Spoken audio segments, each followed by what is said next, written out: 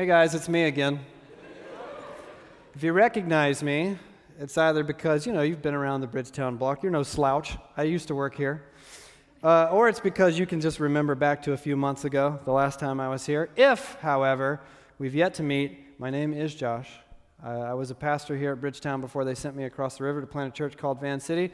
It's still there, by the way. Don't worry about it. When I'm in Portland, people ask me about Vancouver like it's this exotic destination. Oh my God, Vancouver, yeah, what's that like? I'm like, I can see it. It's over there. It's about 8 miles, go check it out. Now, that I'm here indicates that tonight's teaching is one for which John Mark didn't want to take the heat. And I got there to this realization thinking back to the last few times I was here. Something occurred to me. There was a time we were working out the practices that we do in communities, and we arrived at this idea called imaginative prayer. And John Mark was really worried that you guys would think it was too kooky.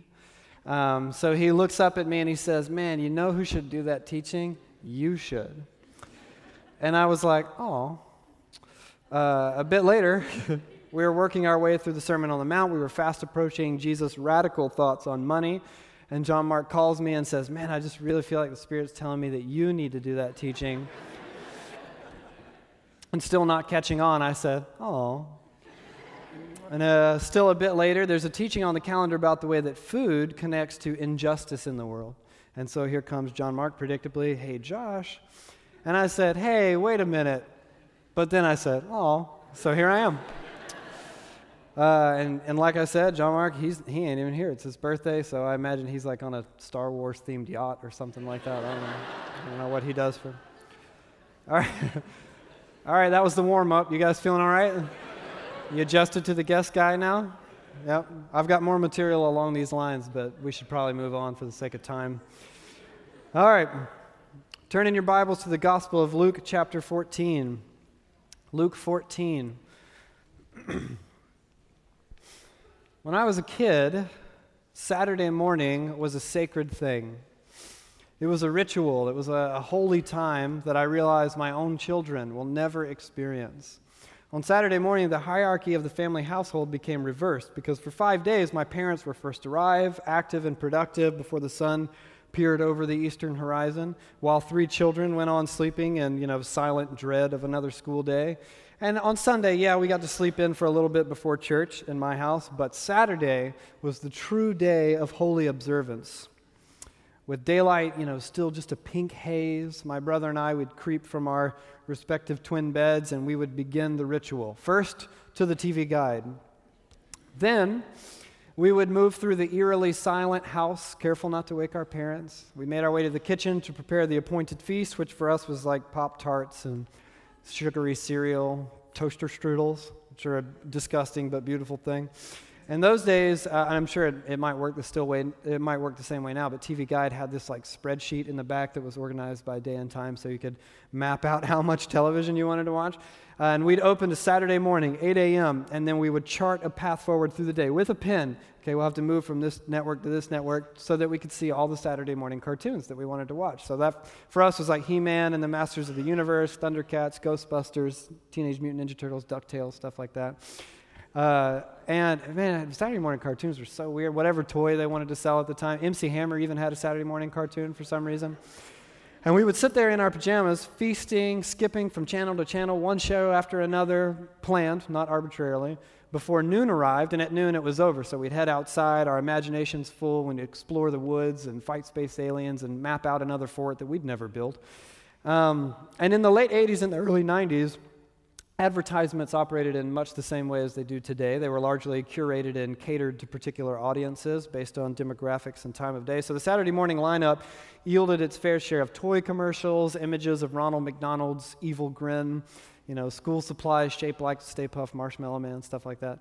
But I remember this recurring ad that would always complicate the ceremony of Saturday morning. It was something that was, at that time anyway, called the Christian Children's Fund. It was a child sponsorship organization, not unlike, your World Vision or Compassion Internationals. And the Christian Children's Fund, the ads typically featured this kindly-looking old bearded man who would stroll through impoverished villages of the developing world, where flies crawled over the faces of small children with distended abdomens, and nearly naked boys and girls rummaged through heaps of refuse looking for food. Mothers rocked skeletal infants in their arms. And I would sit there and think, man, what a drag. Here I am with my Count Chocula, I'm waiting for Muppet Babies, and I'm having to confront the uncomfortable reality of suffering elsewhere in the world. Hunger while I feast. As a child born into what is, by comparison anyway, a very wealthy economic status, this reality is a near impossible one to comprehend, and attempts to do just that are uncomfortable and inconvenient. These advertisements were designed to generate results. The viewer, shocked, appalled, and then hopefully compelled, can, for the price of 1 cup of coffee a day, rescue a child from poverty via financial sponsorship. And that is obviously a very good thing to do. I understood that even as a child.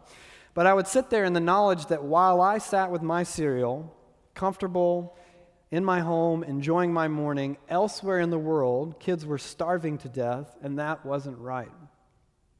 We have been in a series and a set of practices oriented around the simple, everyday notion of eating and drinking. So you've talked about the lost and ancient art of hospitality. You've unpacked the beautifully broad spectrum of what it means to be a neighbor.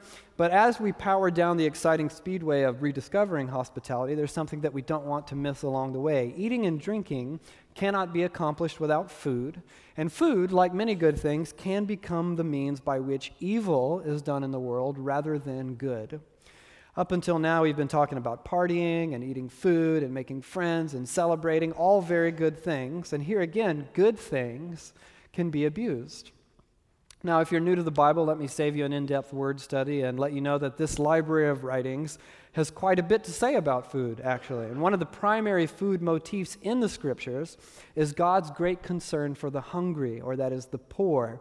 See, in God's economy, the idea is that those with an abundance would sacrifice their excess, even their own comfort, for the sake of those with little.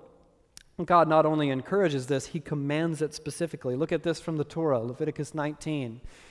When you reap the harvest of your land, God says, do not reap to the very edges of your field or gather the gleanings of your harvest. Do not go over your vineyard a second time or pick up the grapes that have fallen. Leave them for the poor and the foreigner. I am Yahweh God. The wisdom literature of the Hebrew Scriptures is filled with passages like this one. The generous will themselves be blessed. Why? Because they share their food with the poor.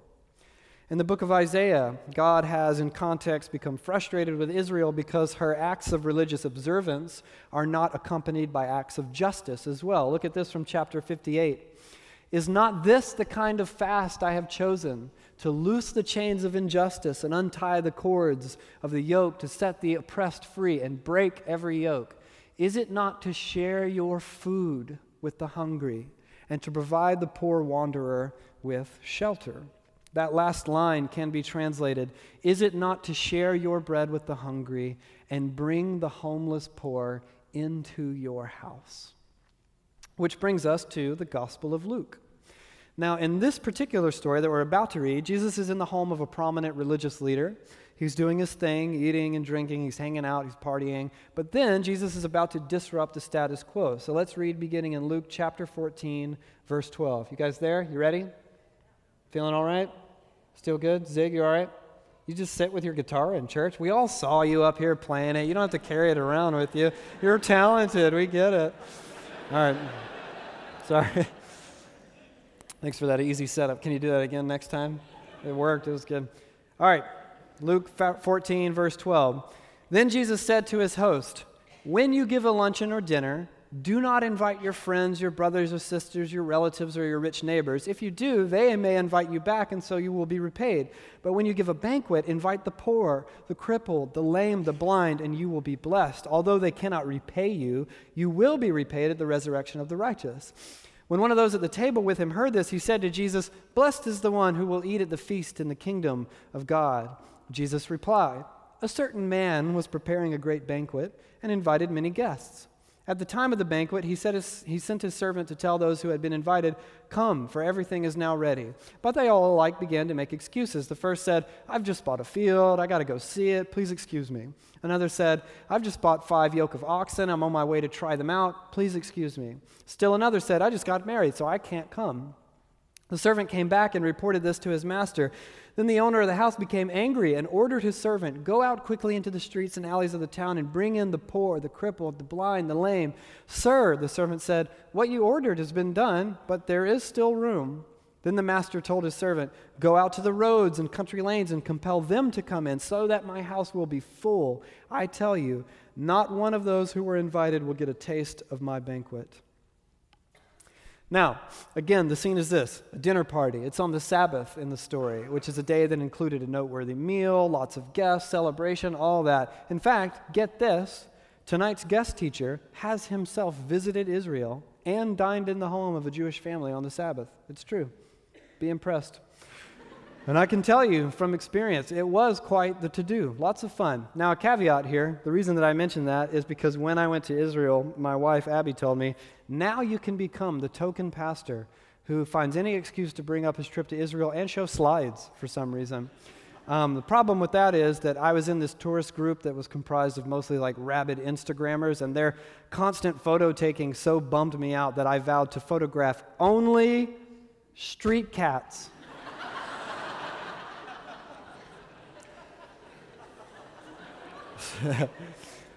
So there it is, my story and my slide from Israel. Thank you.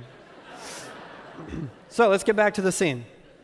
Jesus is at this bustling dinner party on the Sabbath. He's with a religious leader that we're told is something of a famous individual. So it stands to reason that this is really a big deal dinner. It's hip, invite only, Instagram worthy, social club, PDX elite type of thing. And here comes Jesus, who predictably sits down at the table and begins to criticize the thing right in front of everyone. At the heart of his critique, though, is a concern for the poor. Now, as we've already seen, that Jesus, who was a Jewish rabbi, would share in God's concern for the hungry and the poor comes as no surprise. But there's 2 built-in inferences here for us tonight as we grow in the spiritual discipline of eating and drinking. The first is that for Jesus, the idea of feeding the hungry, of doing justice, is one dimension of hospitality. In keeping with Isaiah 58, share your bread with the hungry and bring the homeless poor into your house. Throughout this series thus far, you've discussed the way that Jesus' mission was to, quote, seek and save the lost, and that the means by which he did so was, quote, eating and drinking. Jesus is on a mission, inviting people into God's kingdom, and he is armed with the most unassuming yet powerful of weapons, the dinner table. And here, Jesus' concern for the poor exceeds just base nourishment, and it reaches out to the inclusion of the poor at the banquet of the rich. But in Jesus' story, there's a twist. Amongst the well-off, the privileged, the provided for, contentment has apparently bred complacency. Because the invitation goes out to the master's banquet, and it's in a manner typical of Near Eastern culture. The host would extend an invitation early in order to determine the supplies necessary for hosting. Then a second invitation would go out following the first to say, hey, all right, now it's all ready, you can come over. And here, the invitation is met with a long litany of excuses and delays and stalling. People are like, oh, I've got investments to oversee, I've got plans to work out, I've got relationships on which to focus. And interestingly, these excuses are pretty lame, if not outright insulting. For example, no one in the first century would purchase land or livestock without inspecting them first. And yet someone offers the excuse, oh, I just bought land, I need to go see it. Or I just bought oxen, I need to go check them out. So it's like the first century equivalent of, oh, I have to wash my hair tonight or whatever. It's like the lame excuse, and you can see right through it. So the unrequited invitation moves on to other people. And that list is an interesting one. See, most of the religious leaders of Jesus' day had forbidden anyone who was blind, crippled, or paralyzed to enter the temple. We even have ancient documents that show that one group called the Essenes interpreted Leviticus 21 to also mean that the poor, the blind, and the crippled would not participate in the Messianic banquet, which was, when God's appointed king finally restored Israel and there was a feast to celebrate. And in Jesus' parable, the host of the great banquet specifically commands that the poor, the crippled, the blind, and the lame, and then the foreigner and the Gentile be invited to sit at God's table. And the banquet becomes so well populated with society's rabble that there remains no seat for the prim and the proper. Again, this is a story that Jesus tells during a dinner party in the home of a famous religious leader. Jesus is so punk rock. I imagine him, reclining at the table, as the scriptures say he often does, and he's looking around, smiling. Everyone's having a good time. He's checking out the digs. And then he says, "This is nice. Who wants to hear a story?" And it's like that, oh, here he goes. See, though Jesus' ambition was to use the dinner table as a tool to do justice, he was well aware that it was also being used to do injustice. And of course, ours is a culture in many ways radically different than the world of the first century, and yet the issue of food-related injustice hasn't gone anywhere. I would argue that this is perhaps even more so the case today than it was in the first century. Our problem of food-fueled injustice can be broken up into at least three very broad categories: excess, oppression, and cruelty. Let's start with excess. Let me throw a bunch of stats at you guys. Bear with me. According to a recent USDA study, more than 130 billion pounds of food with a value in excess of $160 billion was uneaten in a given year. That's 31% of the available food supply that went straight into the trash. Roughly 50% of all produce in the United States is thrown away every year. And before you brag about your home garden, apparently recent estimates argue 11 billion pounds of excess food is grown but never consumed in America's home and community gardens every year. And there are a number of complicated factors that contribute to this problem. One is that we make too much food, and the other is that we expect, quite unrealistically, that food should always be as fresh and as beautiful as possible at all times. Another reason is that it's relatively cheap here compared to much of the world, and as a result, we have lost a sense of humble gratitude for food itself. Because food is everywhere, especially in a city like Portland. And when food becomes little more than like a luxurious fashion accessory, when you're used to getting the best of the best of the best, when it becomes a trend, it becomes nearly impossible to remember food as a gracious gift of a generous God in a world where food is often scarce and where many people go without. In his book, Food and Faith, A Theology of Eating, Norman Wirzba writes this: when people understand creation as the concrete manifestation of God's sacrificial love, then it is an imperative that food production and consumption recognize and honor the costly grace of life. Now, don't get me wrong. Going out to eat with friends is great. Planting a garden is awesome. Buying produce is good. You should do those things. But Jesus intends for his disciples to live simply, to understand all that they have as a gift, and to treat it as though it weren't theirs to keep, but to share, and to do justice with our resources. And that goes for food as well. There's a grave danger in taking food for granted, because when we take food for granted, it becomes easier and easier to just waste it. We fail to realize that the things we eat, the food that we buy, came from somewhere, and there's a story behind every single meal. And it's often a story of oppression. A few years ago, if you've been around for a while, we began this ongoing discussion here at Bridgetown, actually, about a sinister reality of the fashion industry. The clothes that we buy are often the products of slavery, forced labor, child abuse, human trafficking, and I'm sure many of you know well enough the same is true of much of the food that we buy as well. According to the State Department's annual report on human trafficking, tens of millions of men, women, and children are trafficked into slavery every year. Many of those victims are then later forced to work in agriculture and food processing. Child labor is particularly widespread in coffee cultivation. Up to 40% of coffee farming in Honduras and Brazil is done by children exclusively.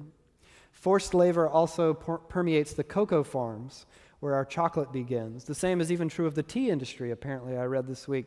Shrimp farms and processing plants in Thailand are heavily reliant on slave labor.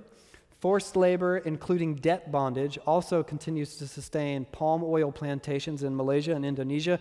Palm oil is this thing that's used in lots of processed food like Dunkin' Donuts, Girl Scout cookies, a whole range of things.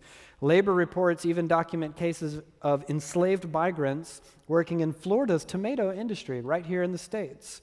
Now, if you're thinking, well, geez, what the heck? How am I supposed to do anything about all of that? I can't possibly track the history of every single thing I eat.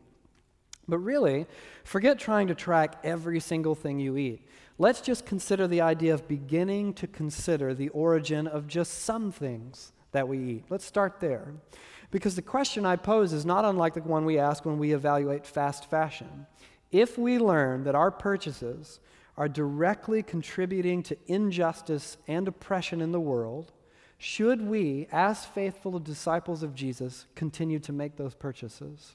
Or will our shopping and eating habits have to change? Because it's not just human beings that are victimized by the food industry. Creation itself pays a terrible price in order to satisfy the reckless ingratitude of our eating habits. And this results in cruelty. And now I know this is a divisive subject, so just hang on for a bit. I want you guys to bear with me. I'm not going to ask you to become a vegan or anything, even though the cupcake looks great. I'm sure it tastes wonderful.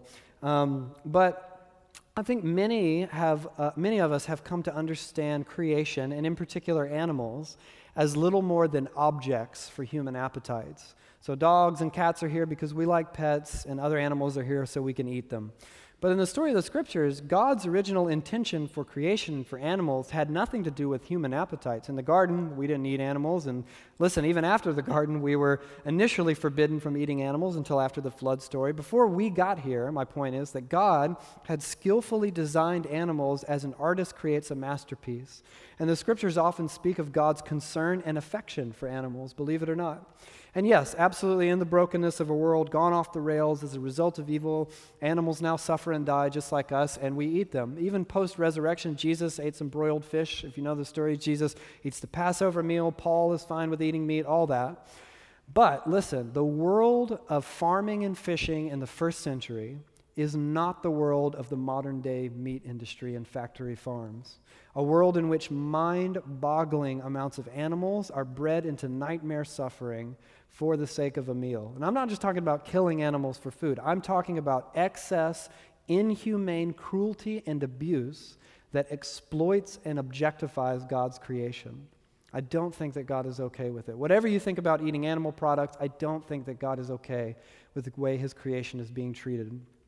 I gave up animal products personally years ago. Really stereotypical story. I watched a few shocking documentaries, and I was sold, man. They got me.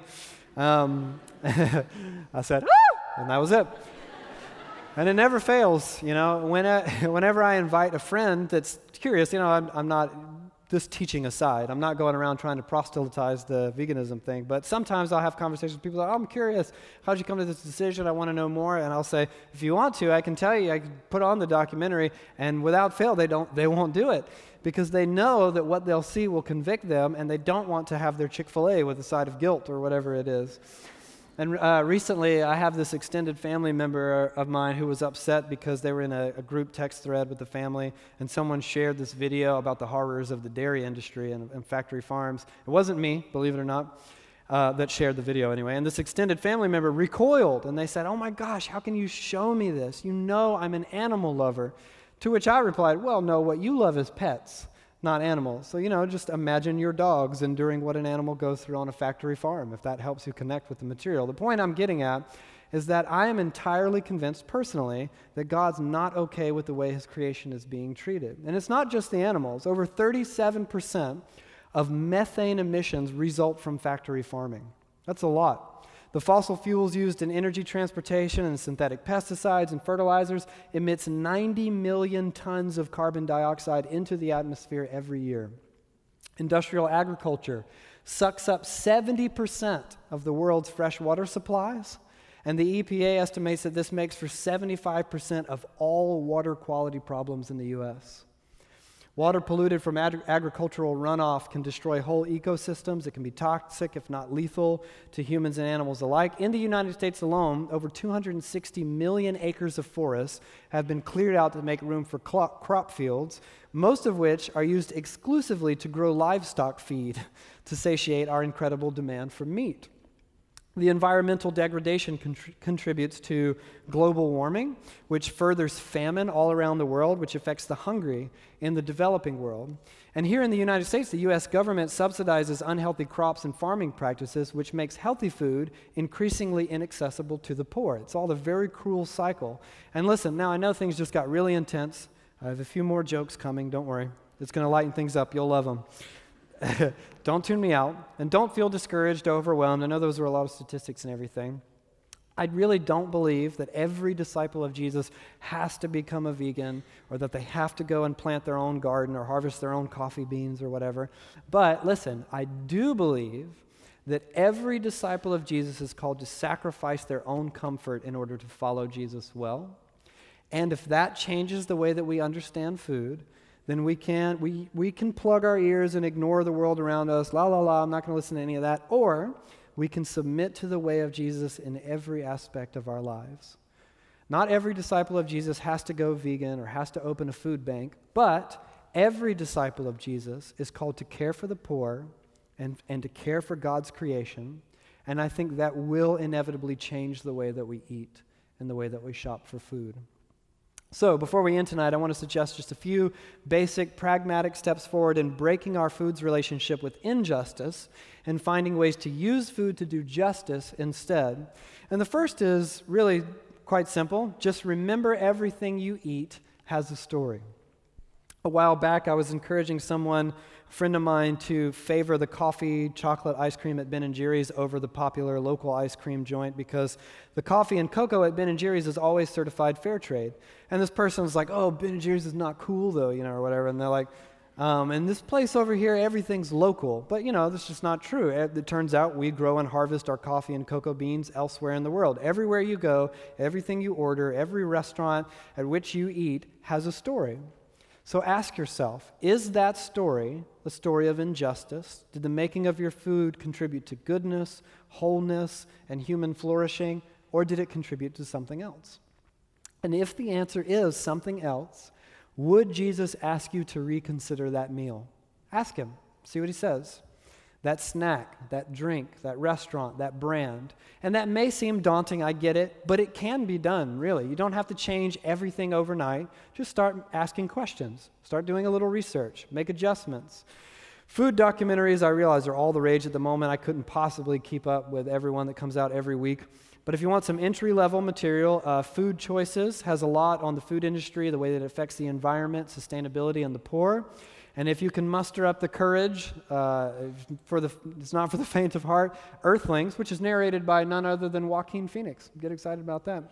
Is the mother of all exposés on the meat industry. Now, I realize not everyone's choices and changes will look exactly the same. Like I said, Gerald outed me with the spoiler alert. I'm a vegan personally, but I have friends who share the same exact convictions, who want to follow Jesus well, and they still eat animal products. But they only buy animal products from brands and establishments that they can research and have some peace of mind that the animals were treated ethically, never anything from factory farms.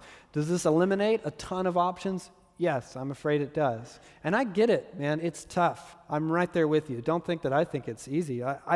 You think I don't want to eat a Reese's cup? Are you nuts? They're delicious. Have you had one of those things? But I don't want to contribute to slavery or to animal cruelty, so I don't eat the delicious Reese's cup. It is a struggle, man, an intense struggle. If anything, I feel as though this gives me some level of credibility as tonight's teacher. So if you leave and you're like, that guy was nuts, but you got to give it to him. He can say no to a Reese's cup. Man, that's intense. That was one of the jokes that I promised was on the way, by the way. I hope everyone feels better. So Google things. Do your research. There's a tremendous amount of material out there. It's terrifically easy to come by. Look for the fair trade label. That's an easy way to start with your coffee and your chocolate. One step at a time, small adjustments. The next suggestion is to embrace simplicity even with food.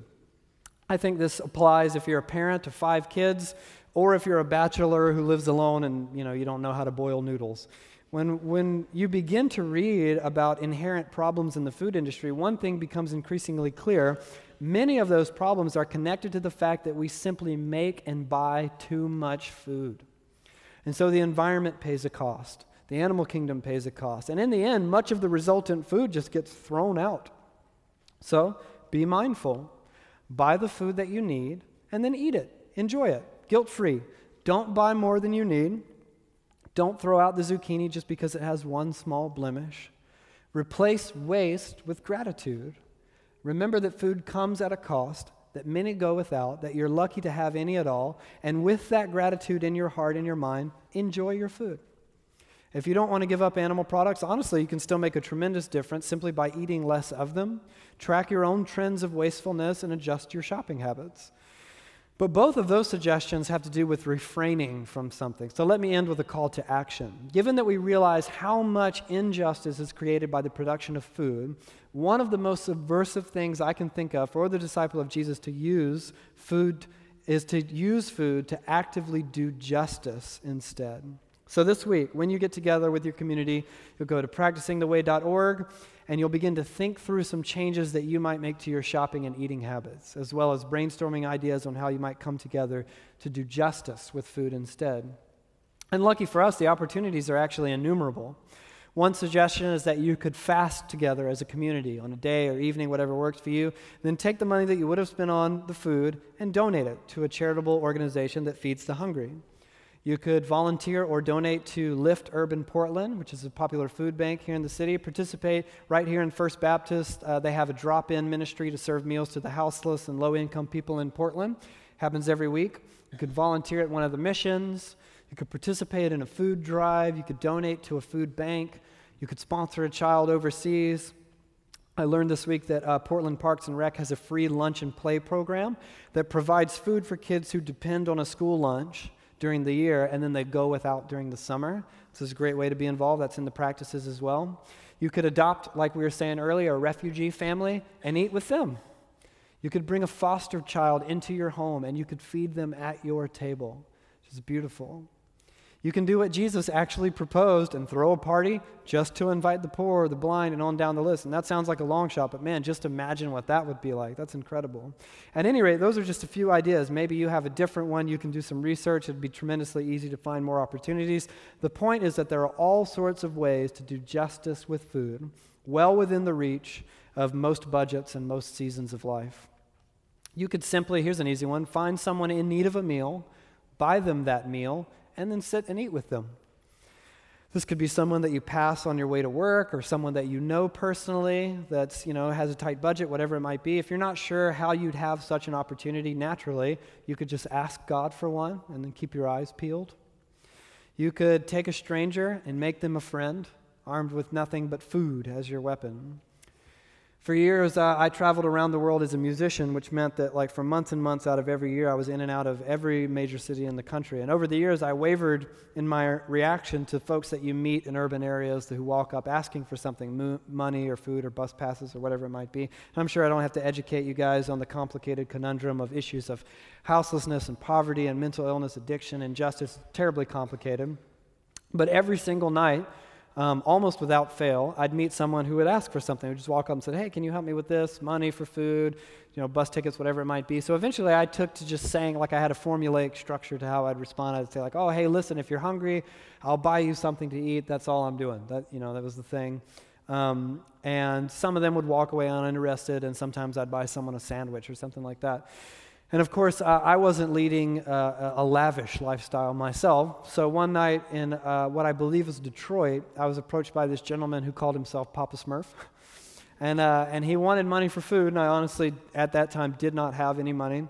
But I had some groceries in our van. So our van was parked on this busy street next to some dive. It's dusk. Papa Smurf and I climb into the van. Doors open to let the cool evening air in, and I make us a couple of sandwiches out of a cooler. And we talked. He told me about his family. He told me about being estranged from his children. We talked at length about Jesus. And when he had first approached me, he was little more than an issue that I'd learned to deal with. I had a formula, and this is what I did every single time. But in those moments that followed, because I didn't have the money to just say, oh, here's a sandwich, have a nice night, because he had to get in, I had to sit with him and make him a sandwich. He wasn't just another aggravation of life on the road and being in a city. He wasn't a mark. He wasn't a target for my evangelism. We were just two dudes eating sandwiches in a van. I had no agenda. We had lives that were in some ways similar, in other ways wildly different. And at the end, he said thanks, and he went on his way. Maybe a story like that seems too ordinary. It doesn't end with Papa Smurf coming to faith that I know of. No nonprofits were founded, no movements initiated, no hashtags. But think of the stories of Jesus eating and drinking. Aren't most of them similarly ordinary in that way? They detail the events of an isolated incident, and what unfolds therein is wonderfully simple. We don't really read about incredible movements that happen later as a result.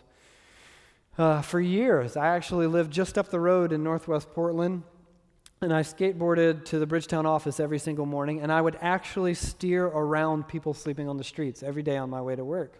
So one evening, I had a friend visiting from out of town, and we took a walk in the evening to get Chinese food. And I was stepping over sleeping bag after sleeping bag on the walk without missing a beat, just talking, and she was choking back tears. And I was like lost in conversation talking, and I turned around and realized that she was still way back here. She had knelt before this gentleman, and she was saying, are you hungry? Do you need water? Do you know where the shelter is? And I was thinking, man, there's going to be dozens of these people on the way. This is going to take forever. But then I remembered, oh, right, there's still people to her. And that haunting moment lingered in my mind. So the next night, I'm out on a walk. I went to get a slice of pizza. I had 2 of them. They're good, they're big. Slices of pizza, they're good. You need 2.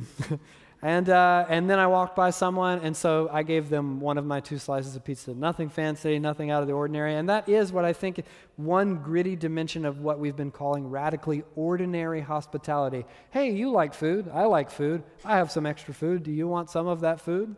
And in that simple gesture, really listen, in that gesture, you mock Satan, because the enemy laughs at God when he says, look how I turn your good things against you. Your food gets wasted. Your people are selfish. Your world is ravaged. Your creation, your animals, your environment are all being abused. And then we, the church, band together, we regroup, we stand up, and we say to Satan, and we will yet find ways to do good, eating and drinking. Would you guys stand up with me as we pray and invite God's Spirit to come and speak over us?